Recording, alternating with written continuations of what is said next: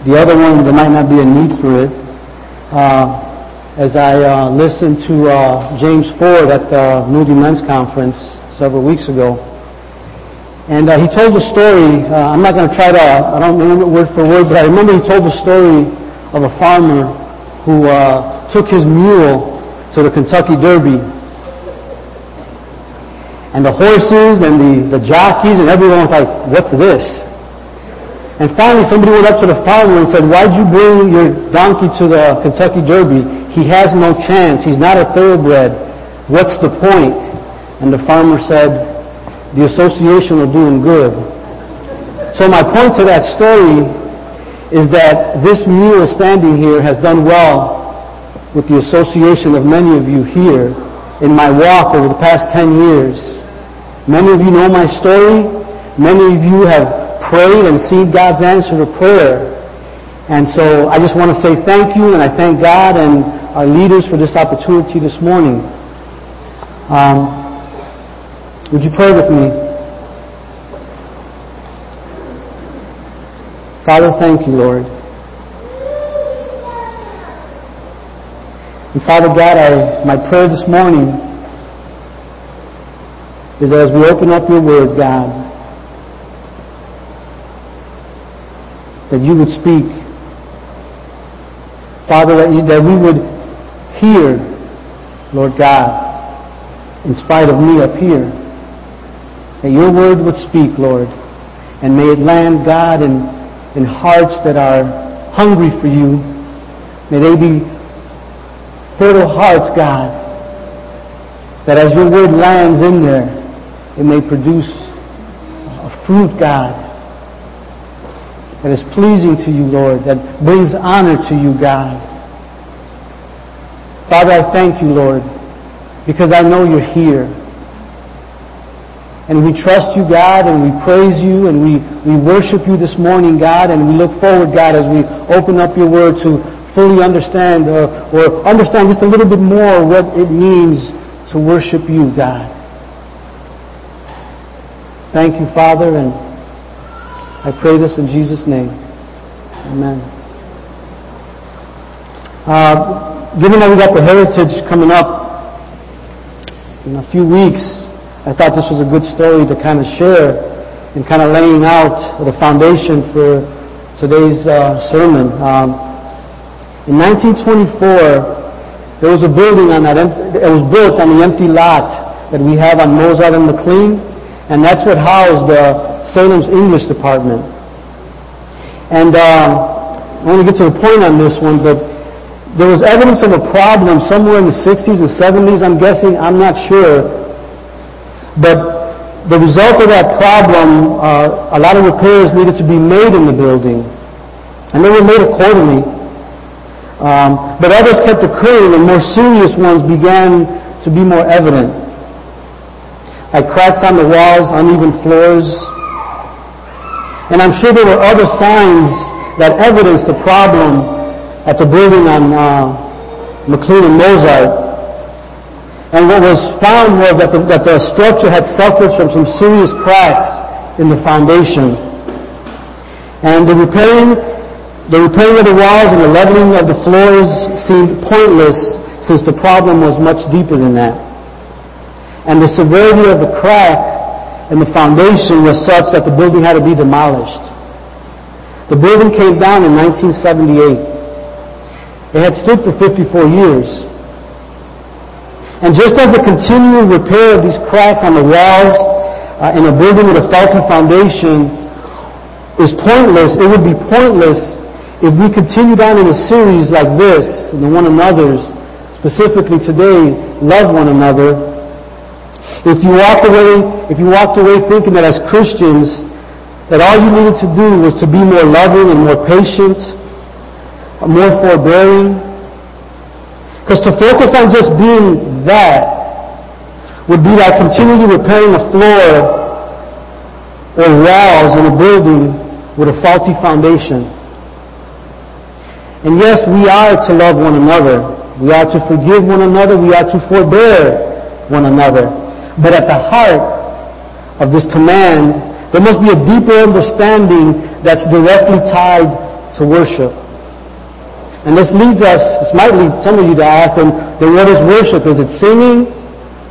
Is it the lifting up of hands, falling to the ground, just expressing this emotion to God? And in part, yeah, that is. But there's more, because that's all that really is an expression of the soul. Worship is the call to a life of surrender, evidenced through the one another's. And Romans chapter 12 speaks of a call to worship and the basis of that call. It also shows us what this call requires. And we'll also look at what this worship looks like. And at the end of our time in Romans, you'll see clearly that loving one another, as stated in verse 10, has everything to do with worship, especially as we look at verses 1 and 2. And the question that will remain is, how is worship reflected in your life? In the service, in the exercising of your gifts in the church, in your interpersonal relationships, in the world that we live in. Is it evident that the love of Christ flows through you? I'd like for us to, if you would turn with me to Romans chapter 12.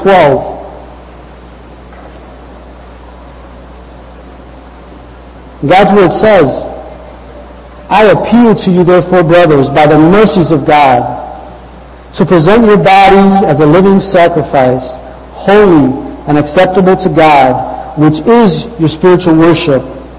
Do not be conformed to this world, but be transformed by the renewal of your mind, that by testing you may discern what is the will of God, what is good and acceptable and perfect. For by grace given to me, I say to everyone among you, not to think of himself more highly than he ought to think, but to think with sober judgment, each according to the measure of faith that God has assigned. For as in one body we have many members, and the members do not all have the same function, so we, though many, are one body in Christ, and individually members of one another.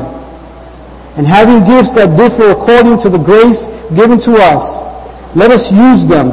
If prophecy, in proportion to our faith. If service, in our serving.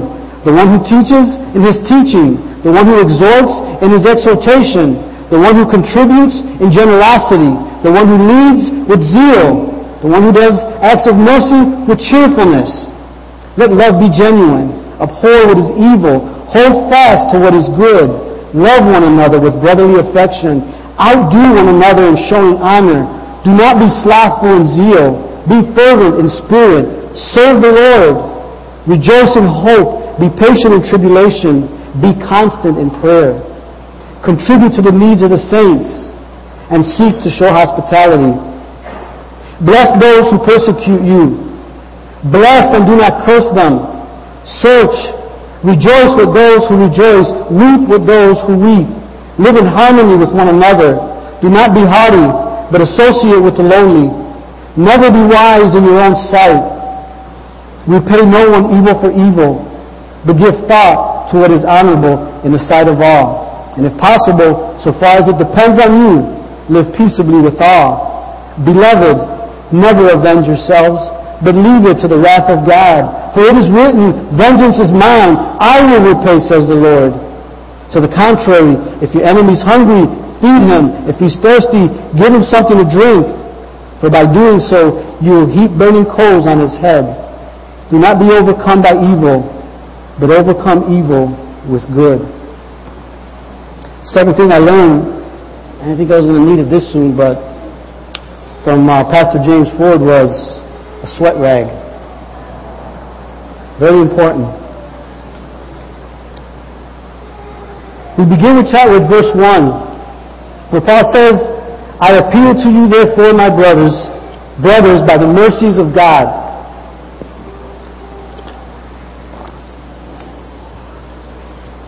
And I'd like to begin by focusing on the word therefore for a bit. The meaning of the word therefore in the dictionary is consequence of that. As a result, consequently. And it's critical that we understand this, especially as we look at the command to love one another in verse 10. When you consider the meaning and the context, Paul's appeal to the Romans is a result of four things that summarize Romans chapters 1 through 11. And that's man's guilt before a holy God. Man justified, declared right through faith in Jesus Christ.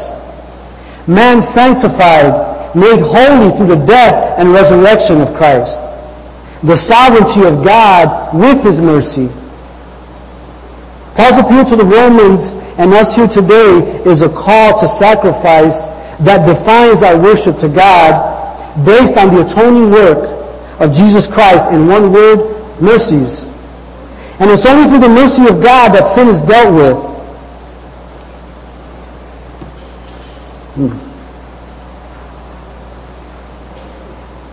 It's only through His mercy that sin is dealt with in a manner that satisfies God's holiness.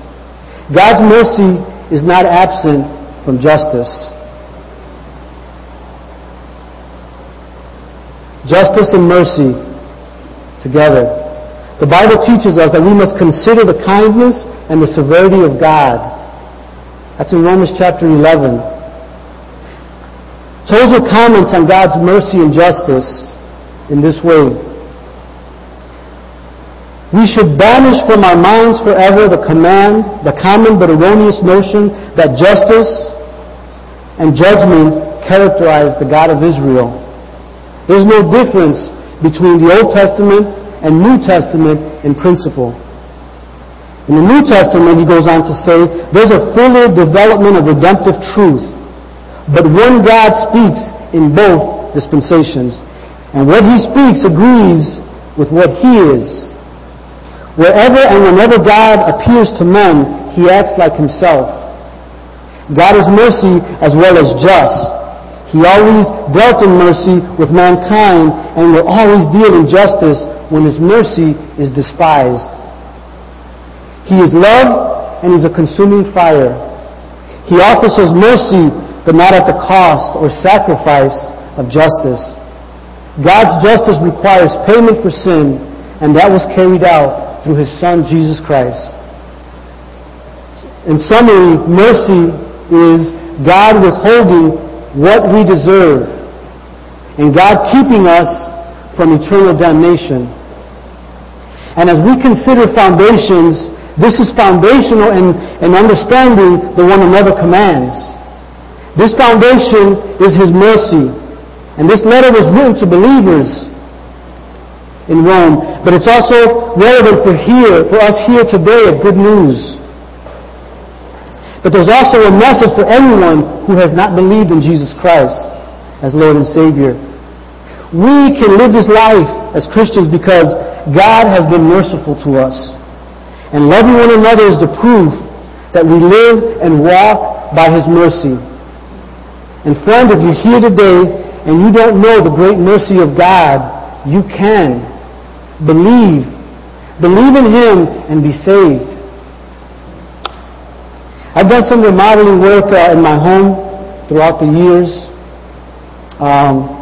In some rooms, total gut jobs, some painting, some electrical. And I think that you'll appreciate that the most important element in this type of work is the preparation. Sort of like laying a foundation. It's critical. Verses 1 and 2 are critical in us understanding verse 10. As an example, if you don't lay the proper foundation for ceramic stone or tile, ceramic tiles or stones, which as a first step is the laying of an approximate 6x4 panel of cement, also known as Durac. And what will happen in time, that the tiles will crack with the stress as the subfloor gives because the foundation is not solid. In the end, it doesn't matter how nice it looks. It won't be long before they begin to pop out or crack. In the same way, you can't will yourself to love or forgive by just looking at these commands and just say, I need to be that more. Sooner or later, due to the pressure caused by our sinful nature, as we rub up against each other, we'll stop being loving and our patience will just run out. In order for love to be genuine, as stated in verse 9, it must have a proper foundation. The Bible says in 1 Corinthians 3, verse 11, "For no one can lay a foundation other than that which is laid, which is Jesus Christ." And unlike the foundation of the English department that ultimately was the demise of the building, that only lasted 54 years, this foundation that I'm talking about, that Romans 12 talks about, has been established in eternity.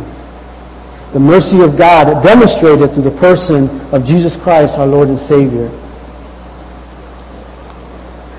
We're being called to love one another with a love that is genuine. What does that mean?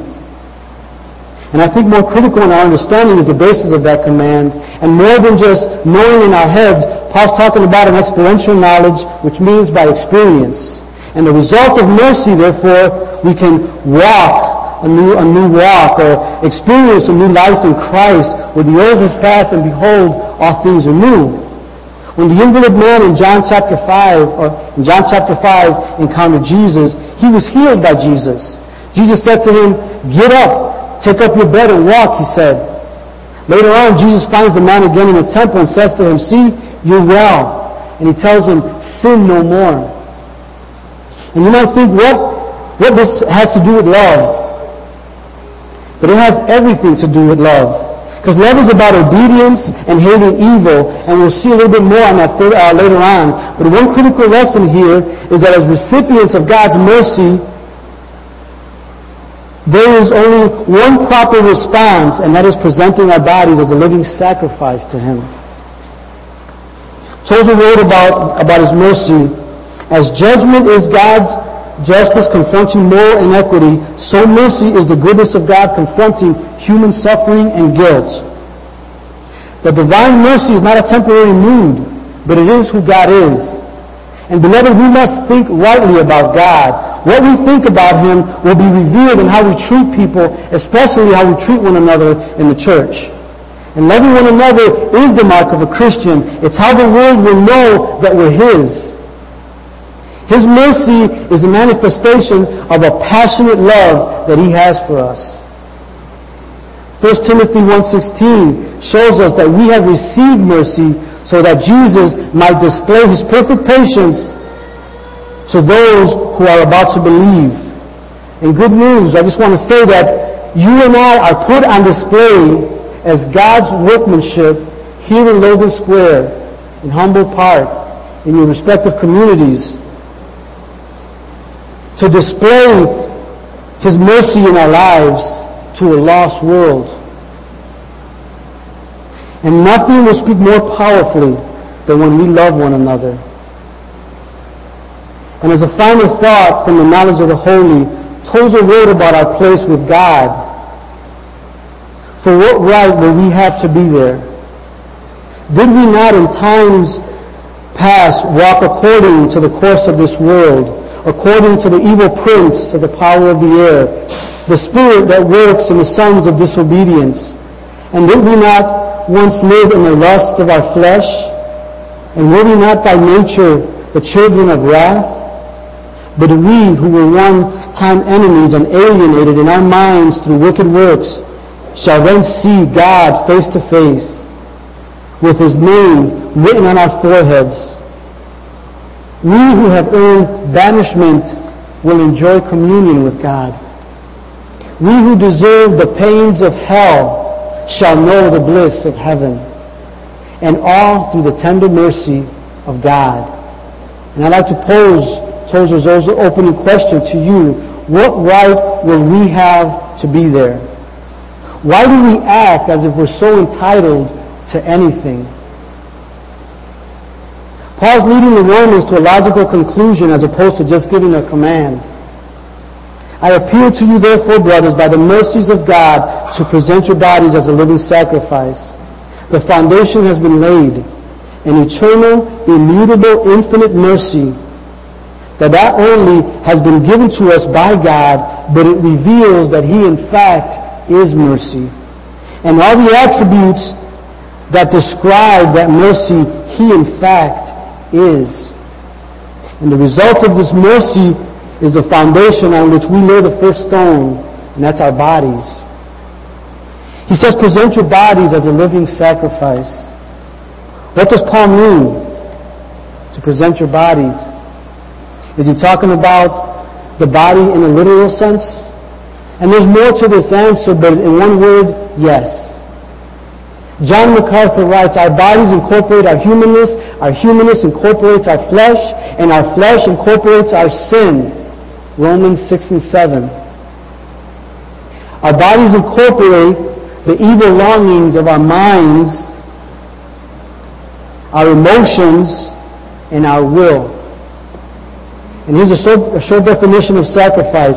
A sacrifice is a type of offering of an animal, a plant, a human life, or some material possession to a deity as appropriation or to pay homage. Now, Paul wasn't talking about appropriation because Jesus satisfied God's judgment for our sin.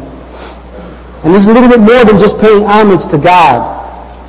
This sacrifice that Paul talks about in relation to our body has everything to do with the intentional act of dying to self, to suffer a loss, to give up, renounce because of the mercy of God. Some might think that coming to church on Sunday is a sacrifice. It isn't.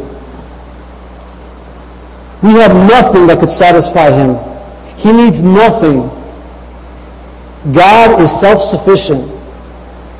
Christ's sacrifice has everything to do with God clearing a way for man to approach Him. And us having faith in Him and living out this faith is our response to Him. 2 Corinthians 5 says, He died for all so that those who live might no longer live for themselves, but for Him who for their sake died and was raised. As an example of a sacrifice, I found through Daniel in chapter 1. He was about a college-age young man, was taken into captivity by the Babylonians. And it says about Daniel in chapter 1 that he purposed in his heart not to defile himself by eating the king's food. Now, this decision could have cost Daniel his life. Daniel knew that if he ate the king's food, he would be defiled and he would not honor God. So to abstain from certain things is a way that we present our bodies as a living sacrifice. We do it as a result of God's mercy in our life. We do it knowing that we no longer live for ourselves, but for Him. See, we feed the flesh with the things that we listen to and watch, as an example. And with subtleness, the enemy begins to offer us foods that are not honoring to God. It never starts off as a blatant sin. You see, Paul says that everything is not sinful, but not everything is beneficial. So be careful about using that line, that this is not a sin just to satisfy yourself. I got a line for you, and that's the glory of God. And how does what you do, or do it with, or say it to glorify God? To present your bodies as a living sacrifice is to renounce those things that are not pleasing to Him. It means establishing disciplines in your life because you understand what is required based on the price that was paid. What's the measure of a real man? I'm going to direct my focus here. What picture comes to mind? Being a man means doing what needs to be done. But in this case, it's in order to attain the fullness of Christ. Faith, resolve, and discipline. And I want to say to our men here at Good News, and this based on Ephesians chapter 4, that we only reach full maturity as men when Jesus Christ is the one by which we measure what it means to be a man. Earlier I quoted from 1 Corinthians 3 where it says that no one can lay a foundation other than that which is laid, which is Jesus Christ. And our manhood is defined in the person of Jesus Christ. And as a people of God, all of us, recipients of God's mercy, we must present our bodies as a living sacrifice. And that's why Paul says in 1 Corinthians 9, but I discipline my body, I buff it, I beat my body, and keep it under control, lest after preaching to others, I myself should be disqualified. As a final thought on presenting the body, I'd like to leave you with 2 verses. The first one found in Romans chapter 6, where it says, let not sin therefore reign in your body, to make you obey its passions. Our salvation is not yet complete in regards to our bodies, but we have the Spirit of the living God living inside of us. Therefore, if sin reigns in our body, it's because we let it. It's by choice. Because you see, we have died and have been risen with Christ so that we too might walk in newness of life. What is this thing that Paul says, let not reign in your body when he's referring to sin? Fill in the blank. Is it sexual sin? Is it anger? Is it fear? Is it apathy? And apathy is reflected in your lack of interest in the things of God. And when you consider His mercy, it already listed songs of praise and thanksgiving. Is it lying? Is it cheating? Is it gambling? Is it drunkenness? Paul says in Romans 6:13, do not present your members, do not present your members to sin as instruments for unrighteousness, but present yourselves to God as those who have been brought from death to life, and your members to God as instruments for righteousness. And just in case you're wondering what this has to do with loving one another, well, it says in verse 9, let your love be genuine, abhor what is evil, hold fast to what is good. To love God is to obey God, and to obey God is to love your brother, and to love your brother is to walk in holiness. And in case you might be doubting what I just said, I want to encourage you to read 1 John, the whole book. There's a difference between sinning and living in sin. We sin, yet we're moving towards perfection. We are to work out our salvation with fear and trembling, the Bible says. My sin affects you, and your sin affects me, because we are members one of another. When I broke my toe last fall, my whole body felt it through and through. After I healed, I began therapy, and what I found out during my therapy was that my ankle and my knee and my hip and my back were all affected by the break in my foot. Because that part of my foot, a little baby toe, could not carry its weight. See, my toe is a member one with the rest of my body, just like we are members one of another. So for better or for worse, we're all affected by each other. Worship is the call to a life of surrender that's evidenced through sacrifice, meaning we do not live for ourselves, but for Him who died and rose. And He who died and rose said this, to love one another, just as I have loved you. And by this all people will know that you are my disciples, if you have love for one another. A holy sacrifice is what He's calling us to present to Him. And I came across in John chapter 12 a story about Mary when she poured an expensive perfume, an ointment from pure nard, it says. It also says that she wiped His feet, Jesus' feet, with her hair. And I want to talk a little bit about this oil. The oil was well known at the time. It was obtained as a luxury in ancient Egypt, the Near East, and Rome, where the main ingredients of this perfume was nardinum.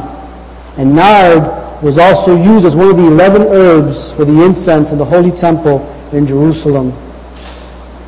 And coming back to John chapter 12, the first 10 verses, it was 6 days before the Passover. Mary, the sister of Lazarus, uses a pound of pure nard to anoint Jesus' feet.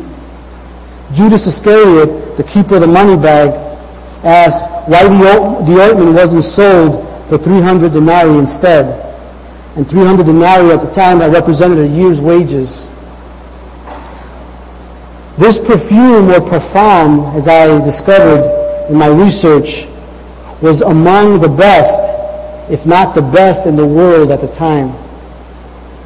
So just for the sake of perspective, I found, with a little help, the world's most expensive perfume. And it actually says it on the bottle. And it's called Clyde Christian from London, England.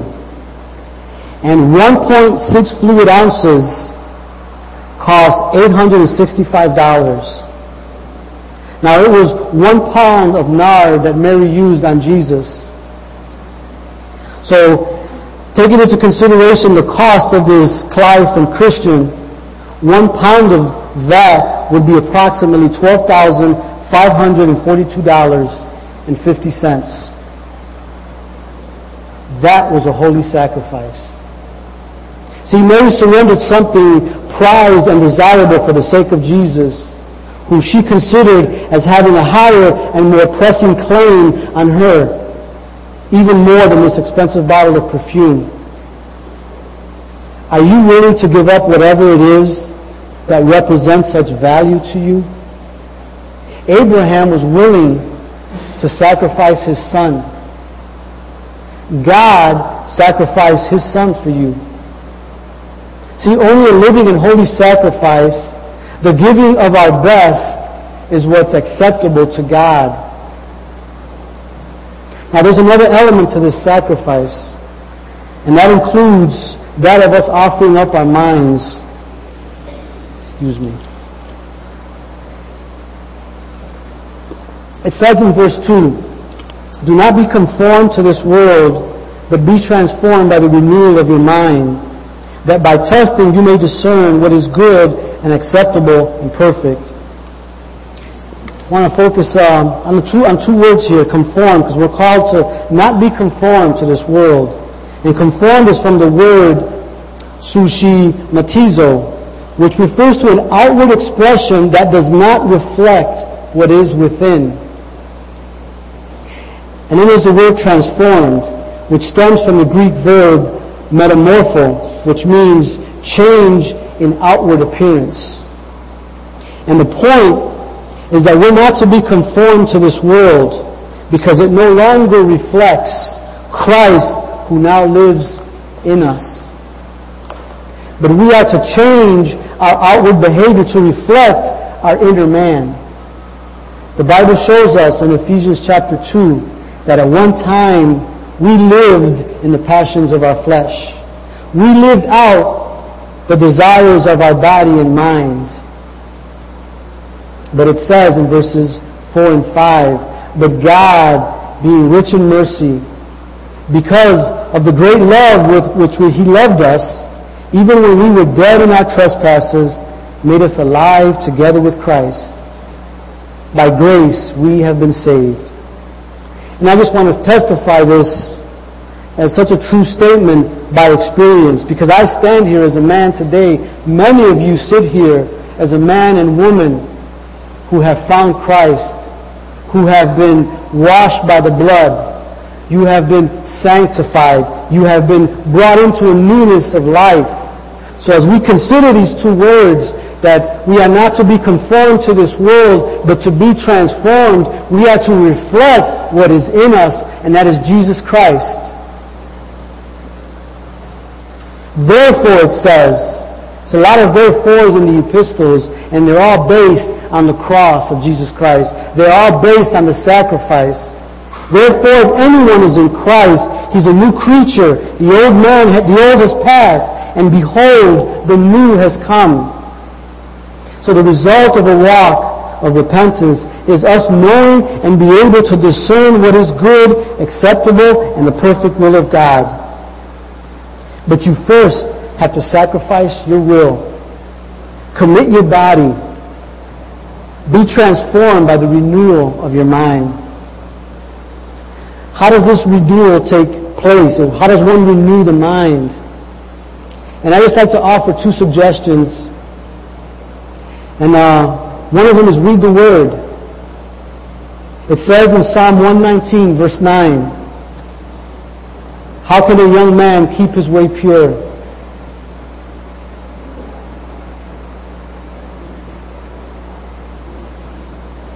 This happened once before, and I'm just going to follow suit as to what we did last time. If we could just kind of bow our heads and pray for our sister. Father God, I just want to lift up my sister Maida, God, and you know her ailment, Lord. And just pray, God, that you would give her body strength, that you would help her to recover, God, that she would feel well soon. Right now, God, we pray for her. We lift her up, Lord God, and pray, Lord, that those caring for her right now, Lord, would be able to meet the immediate need that she has right now. But we pray that your hand would be on her, Lord, and we pray this in Jesus' name.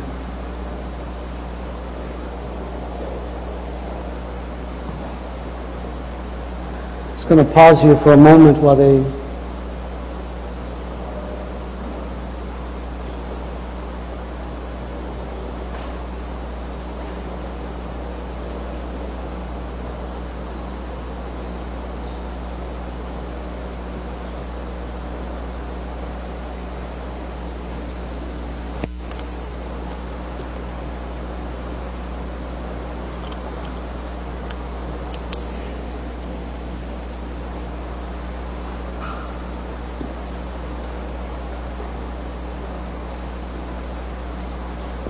How does one renew his mind? Here are two suggestions. Read the Word. It says in Psalm 119, verse 9, how can a young man keep his way pure? And though it says young man, this is speaking to all of us. And we keep our way pure by guarding it according to your Word. We do it by reading God's Word. We do it by ingesting God's Word. The second thing is resolve. And as stated earlier through Daniel in chapter 1, verse 8, we saw that Daniel purposed or resolved in his heart not to defile himself. And I'm not talking about self-will here or you exercising your ability to do. We can't do nothing when it comes to righteousness outside of God's grace through His Holy Spirit. But I'm talking about a willingness and a desire of wanting to honor God. And if this is your desire, He will give you the grace needed. What does this worship look like? In verses 3 to 21, Paul shows us what this worship looks like. And it's evidenced in love through the gifts. Our gifts are a means of expressing that love.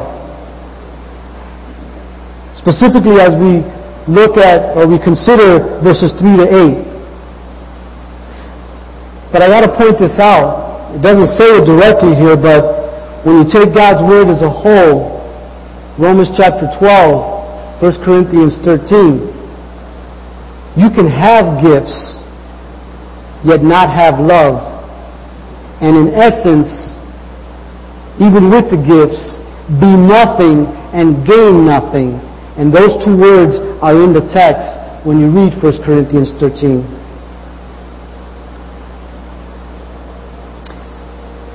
Remember, conformed, which is an outward expression that does not reflect what is in us. Do not be conformed. Do not be conformed because that's not who you are inside now if you claim to be a believer. In other words, don't do that. And I'm reading intentionally slow because time is not going to permit me to work through all these verses, but I want to kind of spit them out in bullet form. But it's all based because there's a connection with do not be conformed and being transformed when you consider these positive and negatives through verses 3 and 21. What are we commanded not to do as we look at these verses? And again, remember, we're commanded not to do them because it doesn't reflect who we are in Christ. And it starts off in verse 3 with, don't think more highly of yourself than you ought to. Don't be apathetic and lazy. That's what slothful means. Do not curse those who persecute you. Verse 14. Verse 16, it says, do not be haughty. It also says there, never be wise in your own sight. Repay no one evil for evil. Verse 19, never avenge yourself. Verse 21, do not be overcome by evil. We're called to love one another. It says in verse 10, with brotherly affection, outdo one another in showing honor, it says. And again, this can only take place because of God's great mercy. And that having been said, the first evidence of that great mercy in our lives is seen in how we serve one another with the gifts that God has given us. And good news, I just want to say that you have all been given grace. You all have a purpose and a function in the body of Christ. Each of you has been given a gift or gifts to serve one another. Paul says about this, do not think of yourself more highly than you ought to. And I know that the text says himself and he, but I'm trying to quote and offer application at the same time. These gifts that God has given you are the result of God's grace and faith as seen in verse 3. We must exercise these gifts with humility, especially in light that they are gifts of God given to us to be used by Him, through Him, and for Him in the building of His church. And this is a quote here. If we take this with full seriousness, seeing God as the sole author of the gifts and ourselves as totally dependent on Him for all, it's unlikely that we will be arrogant, because humility proceeds from genuine faith and love. The Bible says in 1 Corinthians 13, that you ought not be arrogant or rude. You ought not insist on your own way.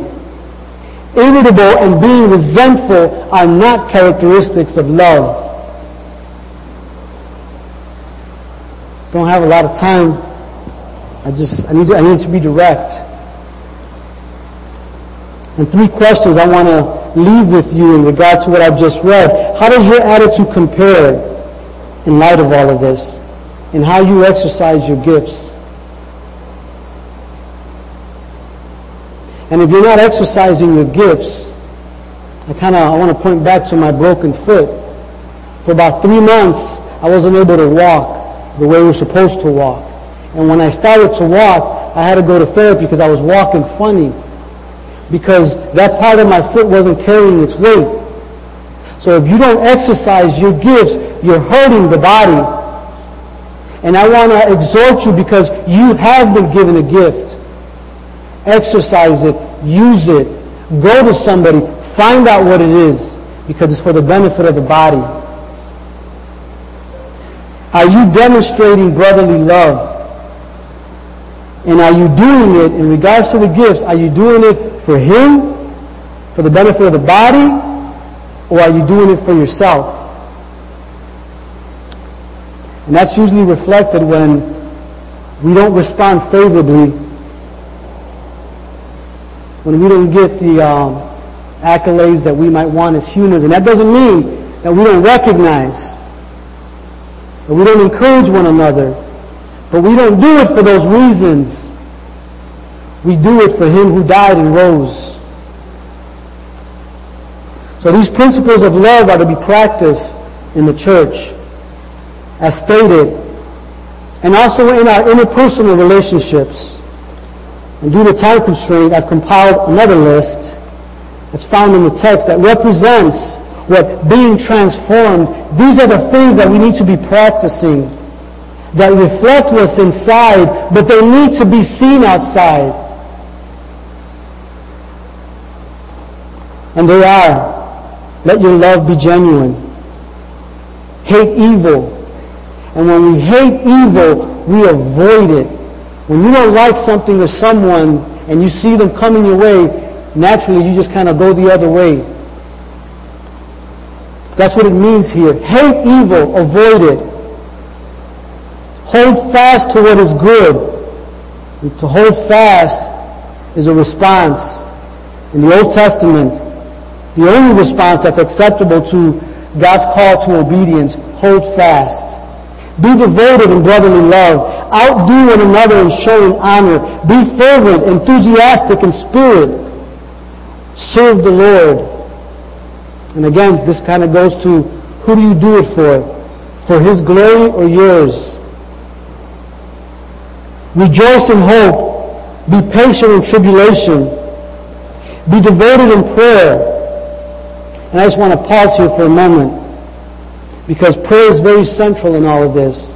As I take into consideration what it says in 1 Peter chapter 2, where it talks about the war within us, the waging war within us in regards to our passions. And that's not just talking about sexual sin, but passions, love, hate. There's a war going on within us. I don't want to be loving. I don't want to forgive. I don't want to deal with this brother this way. There's a different way in which I used to do it, and some of y'all too. That's not what we do now.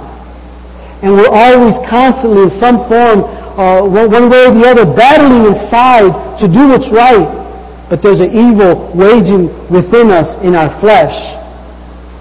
And we need to be devout. We need to be constant in prayer. So as I take 1 Peter, I also couple that or join it together with Exodus chapter 17, where we see Israel at war with the Amalekites. And it shows us that as long as Moses kept praying, and not just by himself, with the support of others, it's a beautiful picture for us. As Moses prayed with the support of others, Israel prevailed. When Moses stopped praying or his hands were coming down, the tide of the war reversed. As long as we remain devout and committed to praying in the closet by yourself and praying together with the body, praying for one another, we too will prevail. And the last two are contribute to the needs of the saints and practice hospitality. The last one came as a last-minute edit, as God was just kind of pressing in my heart, and I kind of was like, well, that's not what I wrote down here, God. And then, and it stems from a song that was the first song that we sang here, and I guess that was the sign. Because months ago, a lot of you guys, I'm sure know, and for those that don't, I'm a police officer. And for 3 months in the summer, I was assigned to the rougher neighborhoods of our city to work from the hours of 5 p.m. to 3 a.m. And I was struggling in my heart with a lot of things based on what I saw. A lot of what you saw on the news, I was there for a lot of those things. Seeing young men shot down and killed on the streets. And just the evil things that we could do to each other. And I went to some of you for prayer because I was having a hard time with what I was seeing.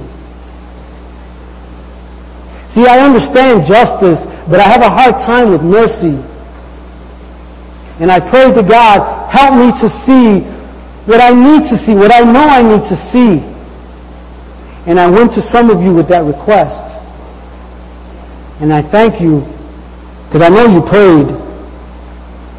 Because one morning, as I was reading through the Bible, I came across a verse in Luke chapter 6, verse 35. It says, "But love your enemies and do good, and lend, expecting nothing in return, and your reward will be great, and you will be sons of the Most High. For He is kind to the ungrateful and the evil. Be merciful, even as your Father is merciful." And as I read that, kind of like I'm doing now, and I still stare at it. Because as I read that, God was telling me, reminding me that one time I walked with an ungrateful heart and did evil things, and He was merciful to me. And He spoke, not with words that I can say, He said this, but as I read His Word, He reminded me that He was merciful to me, and that I was to be merciful in the same way that He showed me mercy. Church, to the world around us, we are to be merciful to those who are even practicing evil, who might even be our enemies. God is calling us to do what does not come naturally for us to do, but remember what's inside of you. Remember that by the mercy of God, we can do this. He has shown you mercy, and therefore you are called to show mercy.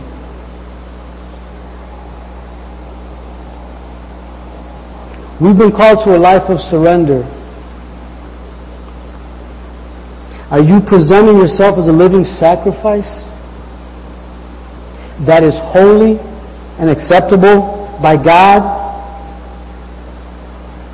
That is evidence through your loving one another in the areas of how you exercise the gifts that God has given you in the church, in your relationships to one another, in the world that you live in. This is your worship to God. Would you pray with me?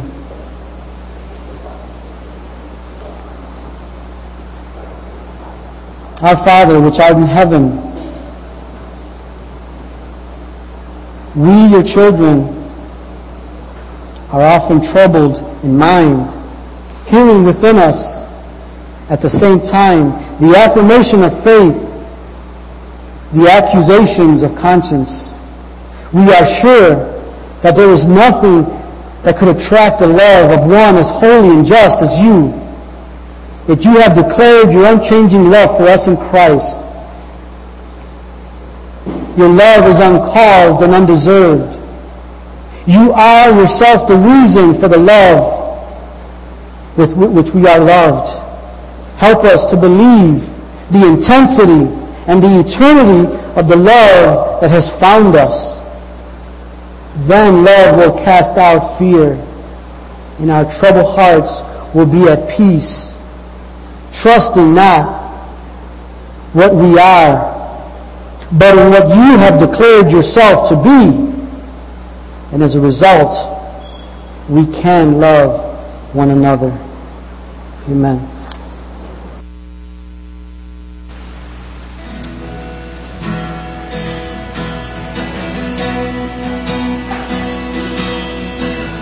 Please stand.